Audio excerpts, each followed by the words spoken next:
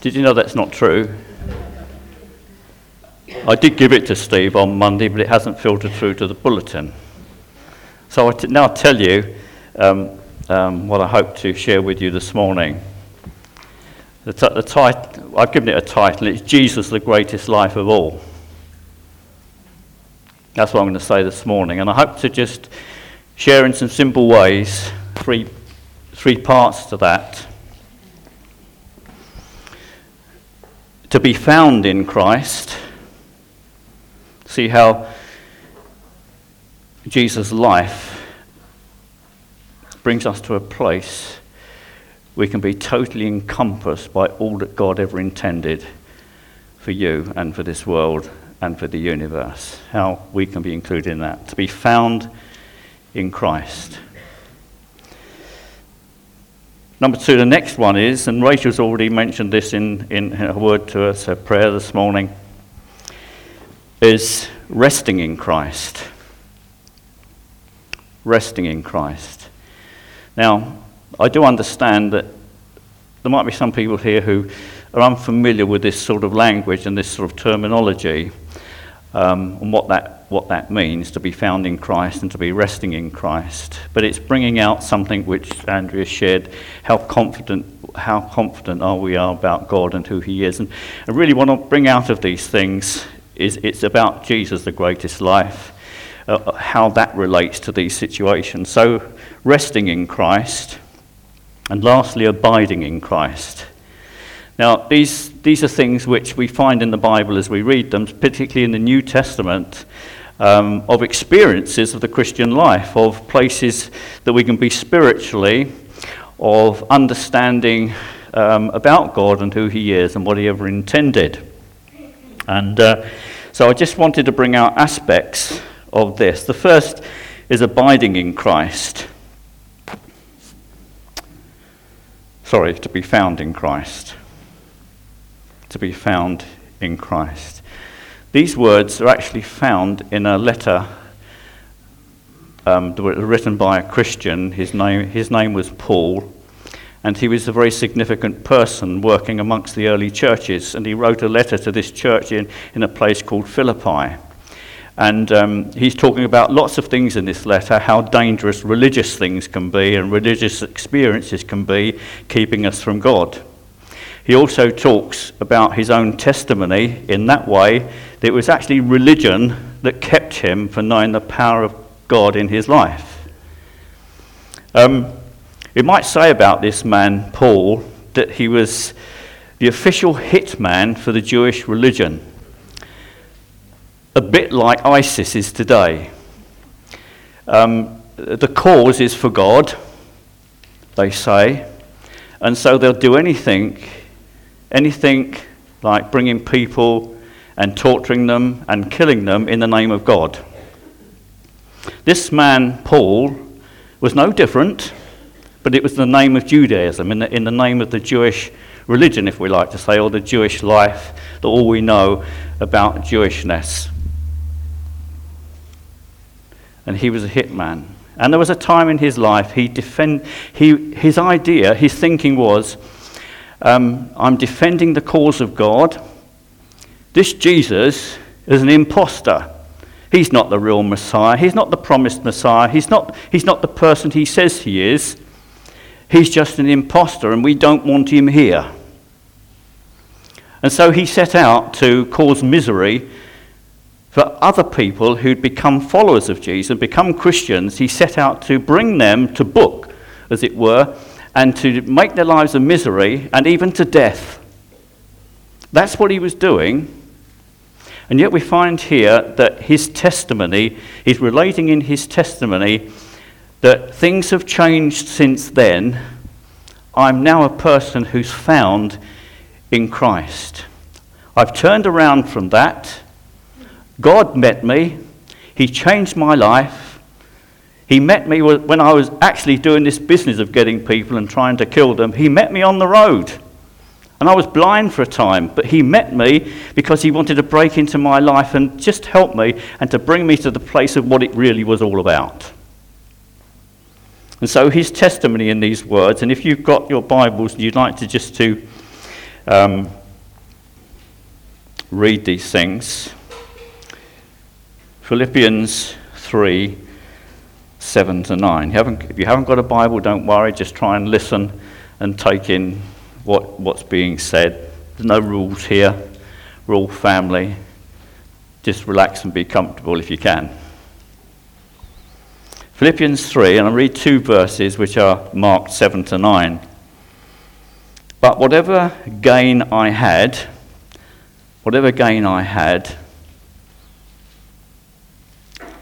he was high up in the Jewish religion. He thought himself to be in the right place as far as God was concerned. He thought that was a gain for him.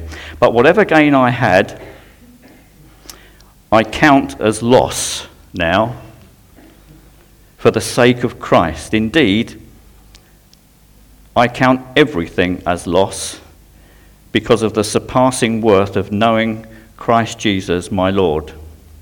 That's a change around, isn't it? For his sake, I have suffered the loss of all things and counted them as rubbish in order that I may gain Christ, and this is the little bit, and be found in him. That I might gain Christ and be found in him. Not having a righteousness of my own, in other words, not trying to work my way to heaven, not trying to please God by my things, the way I see them and do them.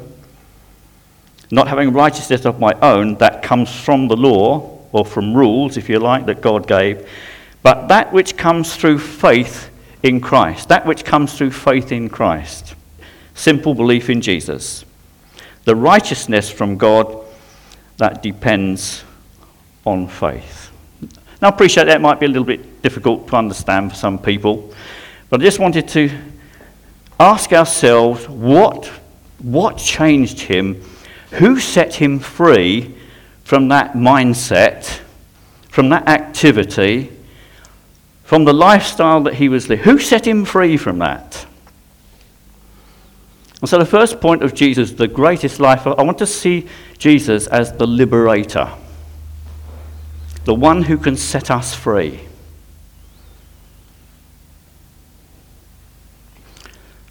There are many people who would say, I wish I could give that up. I wish I wouldn't do that. I just find myself saying that and I don't want to say it. I find I do these things, but I don't really want to do them. I have these thoughts, and I don't want these thoughts. I'm not the person I really want to be, or I feel I should be.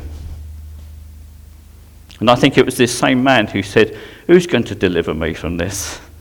Who's going to take me out of that? Who's going to change the situation for me? Who's going to help me? Who's going to make the difference? And I just want to say to you this morning, there's only one person who can set us free from that, and that's Jesus. He's what we might say. I just want to see this morning the glory of liberation in knowing Jesus. The one who can set us free.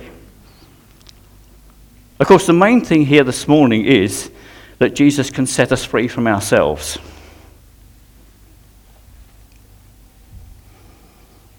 So what did Jesus set him from? He set him free from a warped idea of God's intention for his life. In short, the wrong idea about God, even though so close to the real thing. In this country, or indeed throughout the world, we can live so close to what we think is right and be so far away from it. But that's because that's the way we think. And I just want to say this morning that Jesus wants to liberate us for our own sake from the way that we think. He liberates us from a mindset which keeps us from God, and for knowing that confidence that we can know in knowing Jesus. He wants to deliver us from that. Sometimes personal ideas, sometimes and difficulties that we get through the historical church. So In other words, we might look at the national church in our country, or the way the church operates in America or in other places, and we say, I'm so confused. Which one is right? How do I know which is the right way? And the point is this morning, Jesus, the greatest life of all, is the one who can only set us free and give us what we need to know, really. He's simply a person. He is one who delivers, one who sets us free, one who brings us out of captivity into freedom.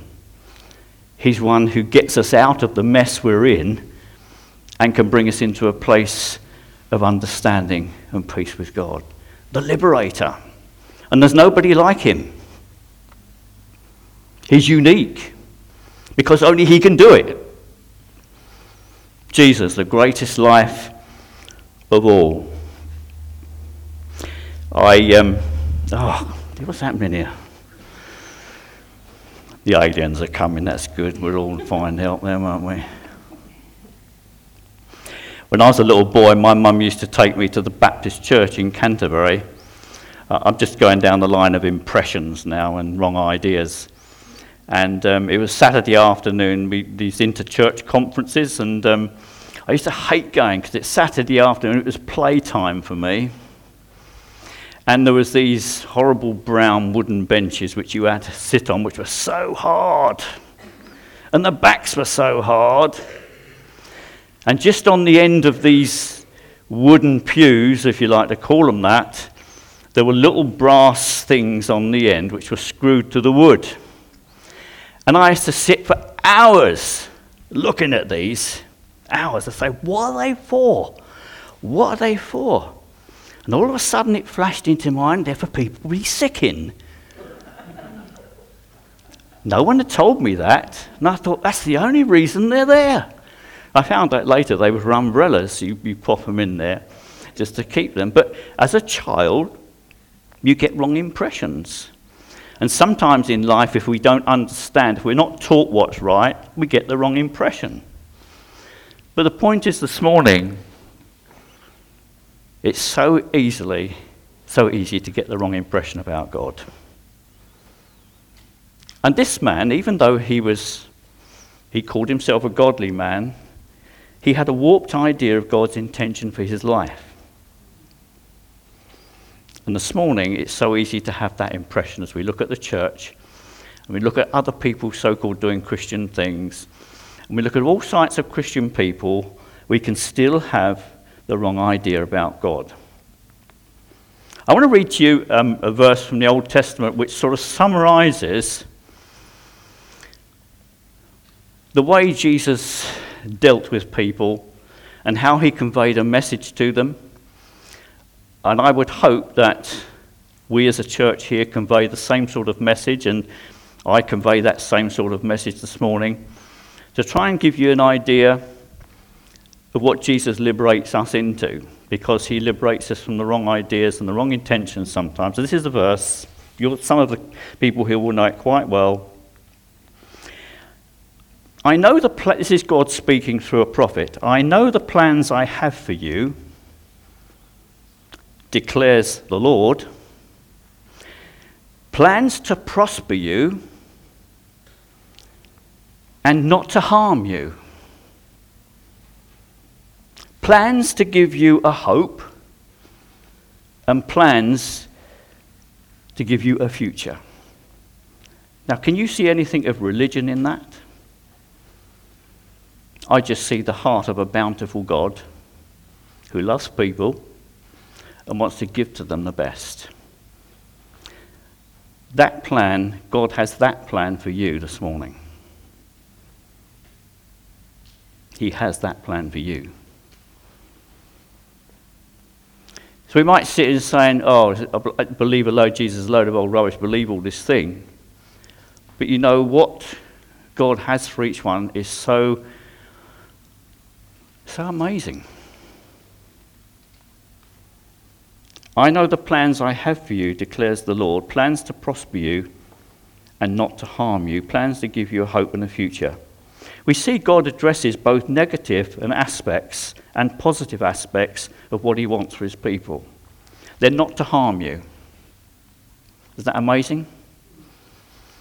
Some people think that actually giving my life over to God and sharing the faith of Christians is, oh, well, God just wants to get his big stick out and sort of do my personality and my livelihood and my enjoyment give me some sort of punishment and bring me into a regime which I just can't bear. But Jesus is liberator. He sets us free from that sort of thing. And let's get this heart of God through Jesus. God knows the plans he has for you. Plans to prosper you and not to harm you. Plans to give you a hope and a future. The hope is now, and the hope is in the future. I'm talking about beyond death as well. That's amazing, isn't it? Death is no problem to God. It's part of life. But because Jesus came and gave his life, he's destroyed him that had the power of death. That is the devil. And the writer writing those words also said that this is a point where people are held in fear all the days of their life. So God, through Jesus, he liberates us from this idea that death's a problem. It's not a problem to God, because he gives us a hope and a future. Jesus is liberator. There's no one else can do that for us spiritually, only Jesus. So that's the greatest life of all. So Paul was not only set free from a warped idea about his life and God's intention, he was set free from himself. It's strange how captive we can be to our own ideas and impressions. I've mentioned a couple of those.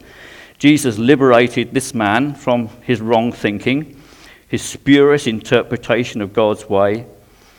And although he had the idea he was pleasing God, in what he was doing and what he was saying, he wasn't. He wasn't. And sometimes we feel we're right. Someone has said that a man's thoughts are his own worst enemy. And when I say man, I'm talking about women as well, but it's talking about mankind. Mankind's thoughts sometimes are his own worst enemy. So when we meet with Jesus, he not only sets us free from what is wrong and what should I say, it's not helpful. He brings us to a place of understanding really what it's all about. And the last thing which we read, he was set free from trying to establish his own righteousness. What is righteousness here? I mean, simply now, it's the condition I need to be totally accepted by God. And we can't get that by doing it ourselves. God's favour cannot be won. So stop trying. But God's favour can be won just sitting in your chair now, saying to God, I see what Jesus has done for me. I understand it now. It was for me and only for me that he came, and for the world, and I receive him. I want Jesus to be my saviour. I want him to be my liberator. And it's at that point of faith, saying yes, that it's all turned around. It's all turned around because we've received what God provided. So we can't win God's favour. But this is what he said, and we were doing Romans a little while ago, and this comes out of there. And this is the same man speaking. He said, I was ignorant of the righteousness of God. I was ignorant of it. Are you this morning ignorant of what God wants and his righteousness? We don't have to know it. You can receive it. And being ignorant of the righteousness of God and seeking to establish their or my own righteousness, they did not submit to God's righteousness. For Christ is the end of the law for righteousness to everyone who believes. So whatever rules you set, whether they're made by God or whatever you make for self, we can't win that favour. It's a righteousness that can only be found in Jesus Christ. And that's where Jesus liberates us too. He takes us out of our own righteousness and gives us his. And so his own testimony was this: whatever gain I had, I've now counted it as loss for the sake of Christ. So just to summarise this first bit, to be found in Christ, God's favour can't be won. Jesus didn't come to start a new religion. He came to restore a broken relationship.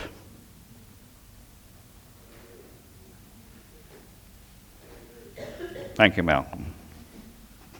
He agrees anyway. Someone wanted to know what amen meant the other day. Well, he agrees, so what? Jesus didn't come to start a new religion. He came to restore a broken relationship. Jesus didn't say that he would show us a way. He said that he is the way. He didn't promise to teach us the truth. He said that he is the truth. Jesus didn't offer us the secrets to life. He said he is the life.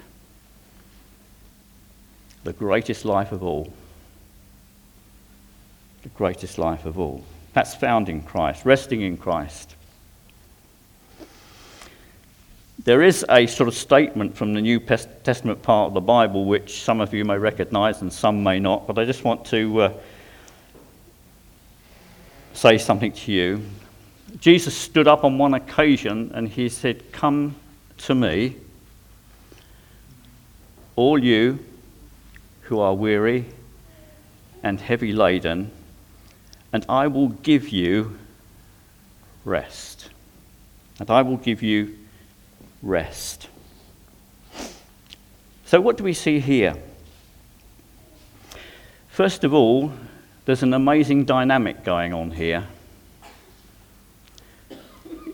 What it's saying, what you can't find through material things, spiritually, you can find in me.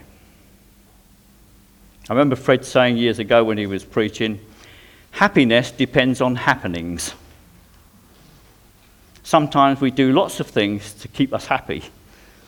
Could be all sorts of things, spending money, having endless holidays. Well, no, we can't do that. No one can here to do that, endless holidays and all sorts of things. In either to gain a sort of happiness in our life or contentment and to be sort of good as a person, really, to help us feel good, if you like. But there's an amazing dynamic which only Jesus can give. And it's a bit like this. It's a bit like peace,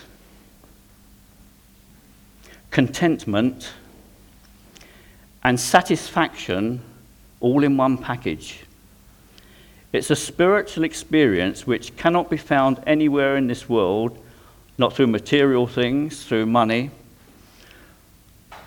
through spiritual enlightenment, or for getting into any act of good deed or anything like pilgrimage or anything like that. It goes beyond that, it goes deeper. And it's only Jesus that can give it. And he says, "Come to me, all you who labour, who are weary and heavy laden, and I will give you rest." What is that rest? I've tried to explain it in a little way, but explanation is not sufficient. Because it tells us the peace of God goes beyond understanding. It's a spiritual thing, and it cannot be found anywhere else, only in Jesus.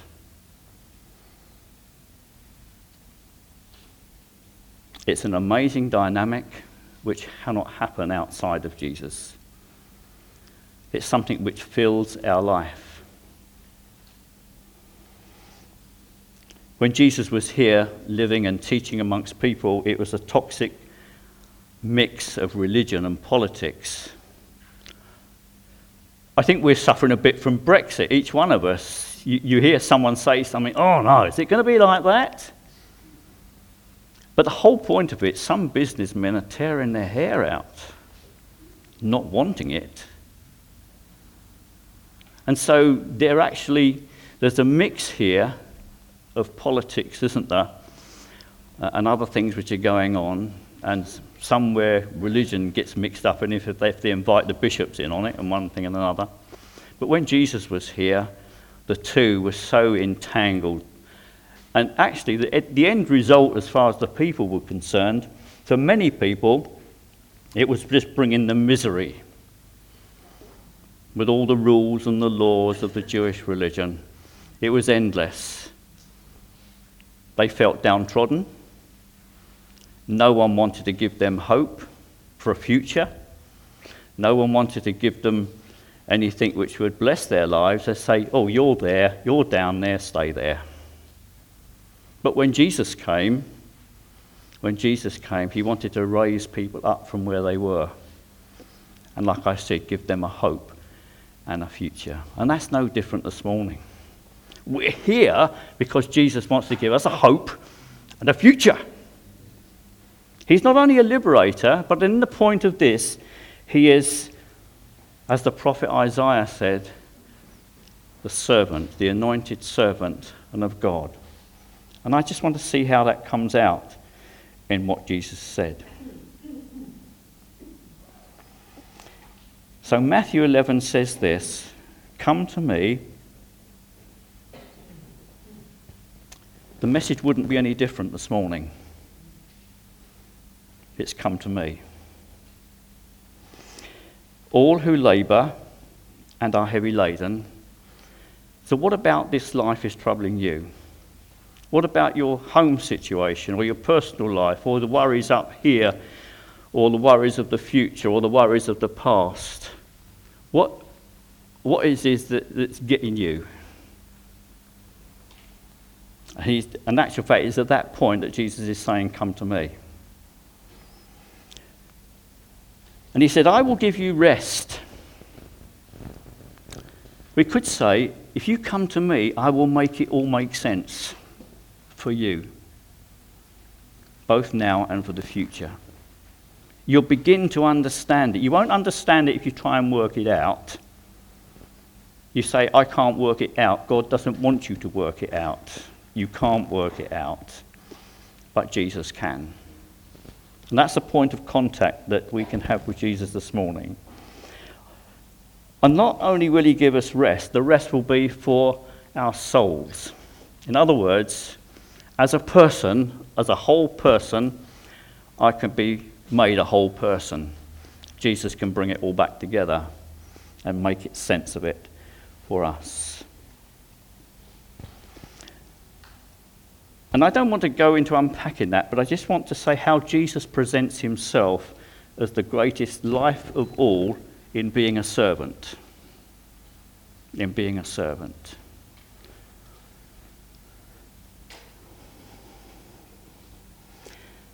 The first word generally meant, the people understood this, about when Jesus said, I am gentle and lowly in heart. This is what he was saying. This is how the people have understood it. He was a mild and friendly person or pleasant. That was the general meaning. So as people saw Jesus and they experienced him and they sort of welcomed his presence, you know, you read people, don't you? Do you read people when they talk to you and relate to you? They would get this sense that he was a mild, friendly, and pleasant person. He's the Son of God, remember? He's the God of heaven. But that's what the interpretation of the word is, as Matthew wrote it.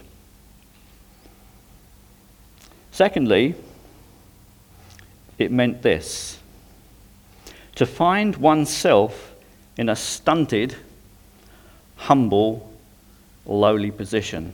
So Jesus saying, I'm gentle and lowly in spirit, he just said, you'll see me as a stunted, humble, lowly person. So what was he doing here? What was the dynamic here? He was bringing himself to our level and to their level and saying, I want you to serve you where you are. How can I help? Isn't it lovely when someone says to you, how can I help? And Jesus is offering and showing us his life. He's saying to you this morning, how can I help? How can I serve you? How can I be to you all that you need? And so Jesus is seen a stunted, humble, lowly position because that's where many of the people were. That's where their lives were. That was the experience of life. But Jesus was there to lift them up from that. So he's a servant. Jesus said, he says, I am among you as one who serves. This is the greatest life of all. The greatest life of all. It was also a social and economic term for one who is in the position of a servant, which describes the man who has no property and who has to earn his bread by serving others. The place of a servant.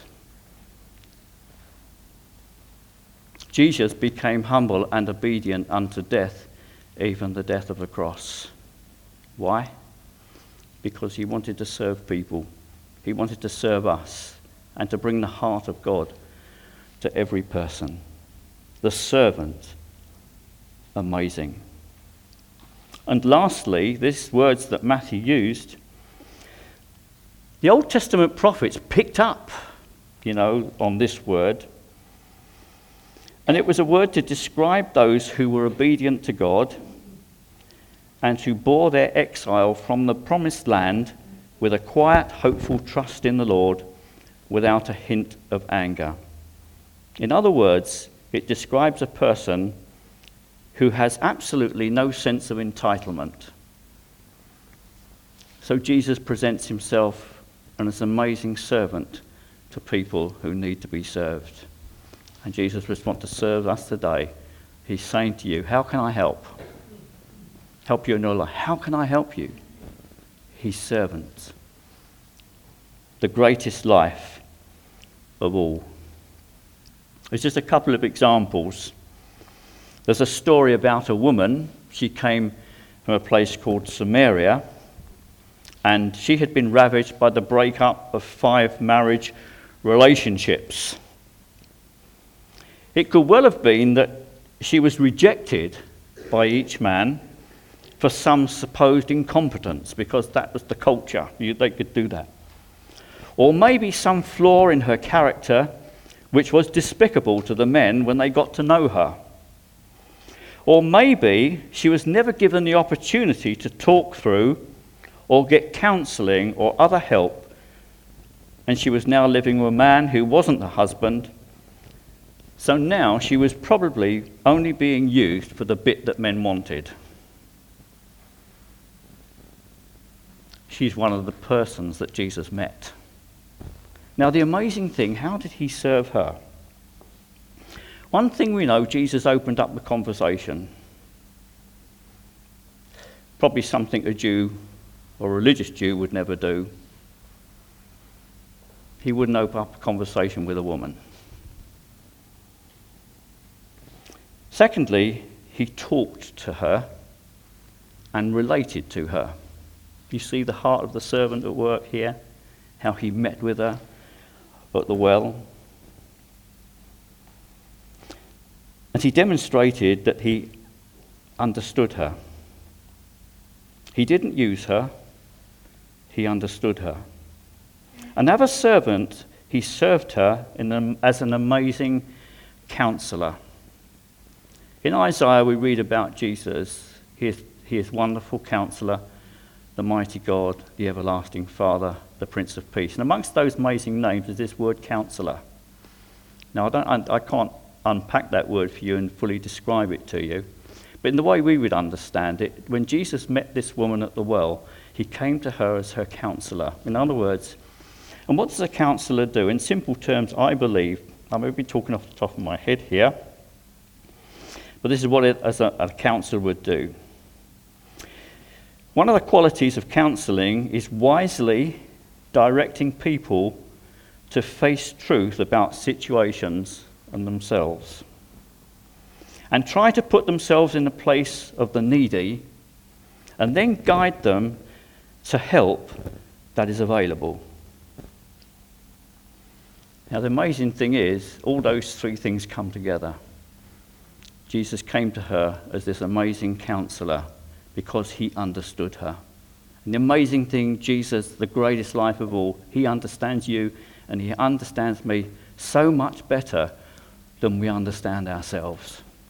He is the amazing counselor who understands us better than anybody else. And we can find that help in Jesus. So how did she shout this out? I found a man! You could hear the people saying, oh, not another one. We've heard that all before. No, I found a man. Well, let's see what happens this time. I found a man, he told me all I ever did. And I just wanted someone to tell me that.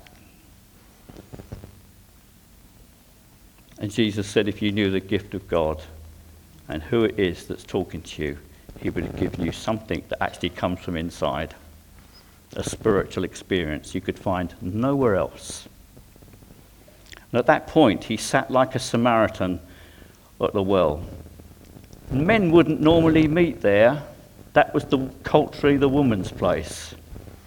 But he was there. He met her at the well. Isn't that amazing?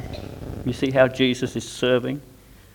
He became the servant, the anointed servant of God. How amazing. And I've got to stop there, but the last point is, as we see, Jesus is abiding in Christ. And if I don't say anything else to you this morning, it's the safe place to be, and it's the safest place to stay. Those Jesus said, come to me, he also said, follow me. And then he also said, abide in me.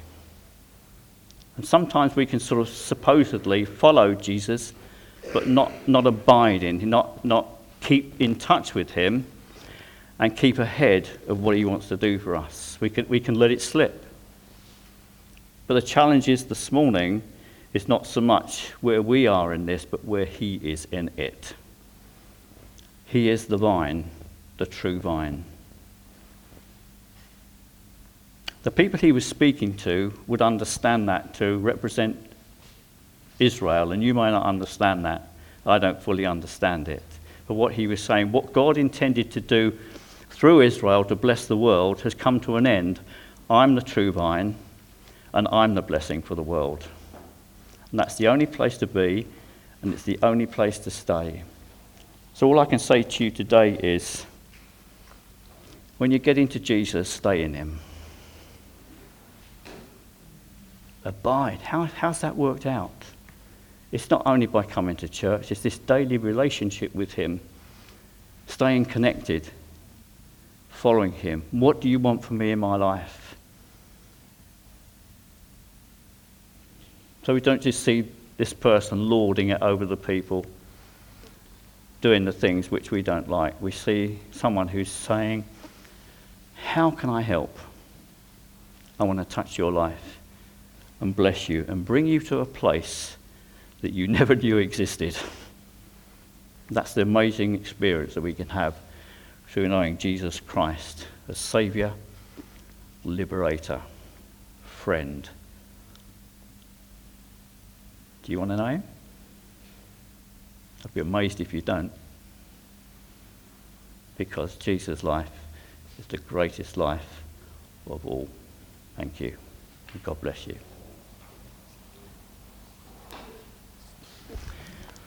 I don't know whether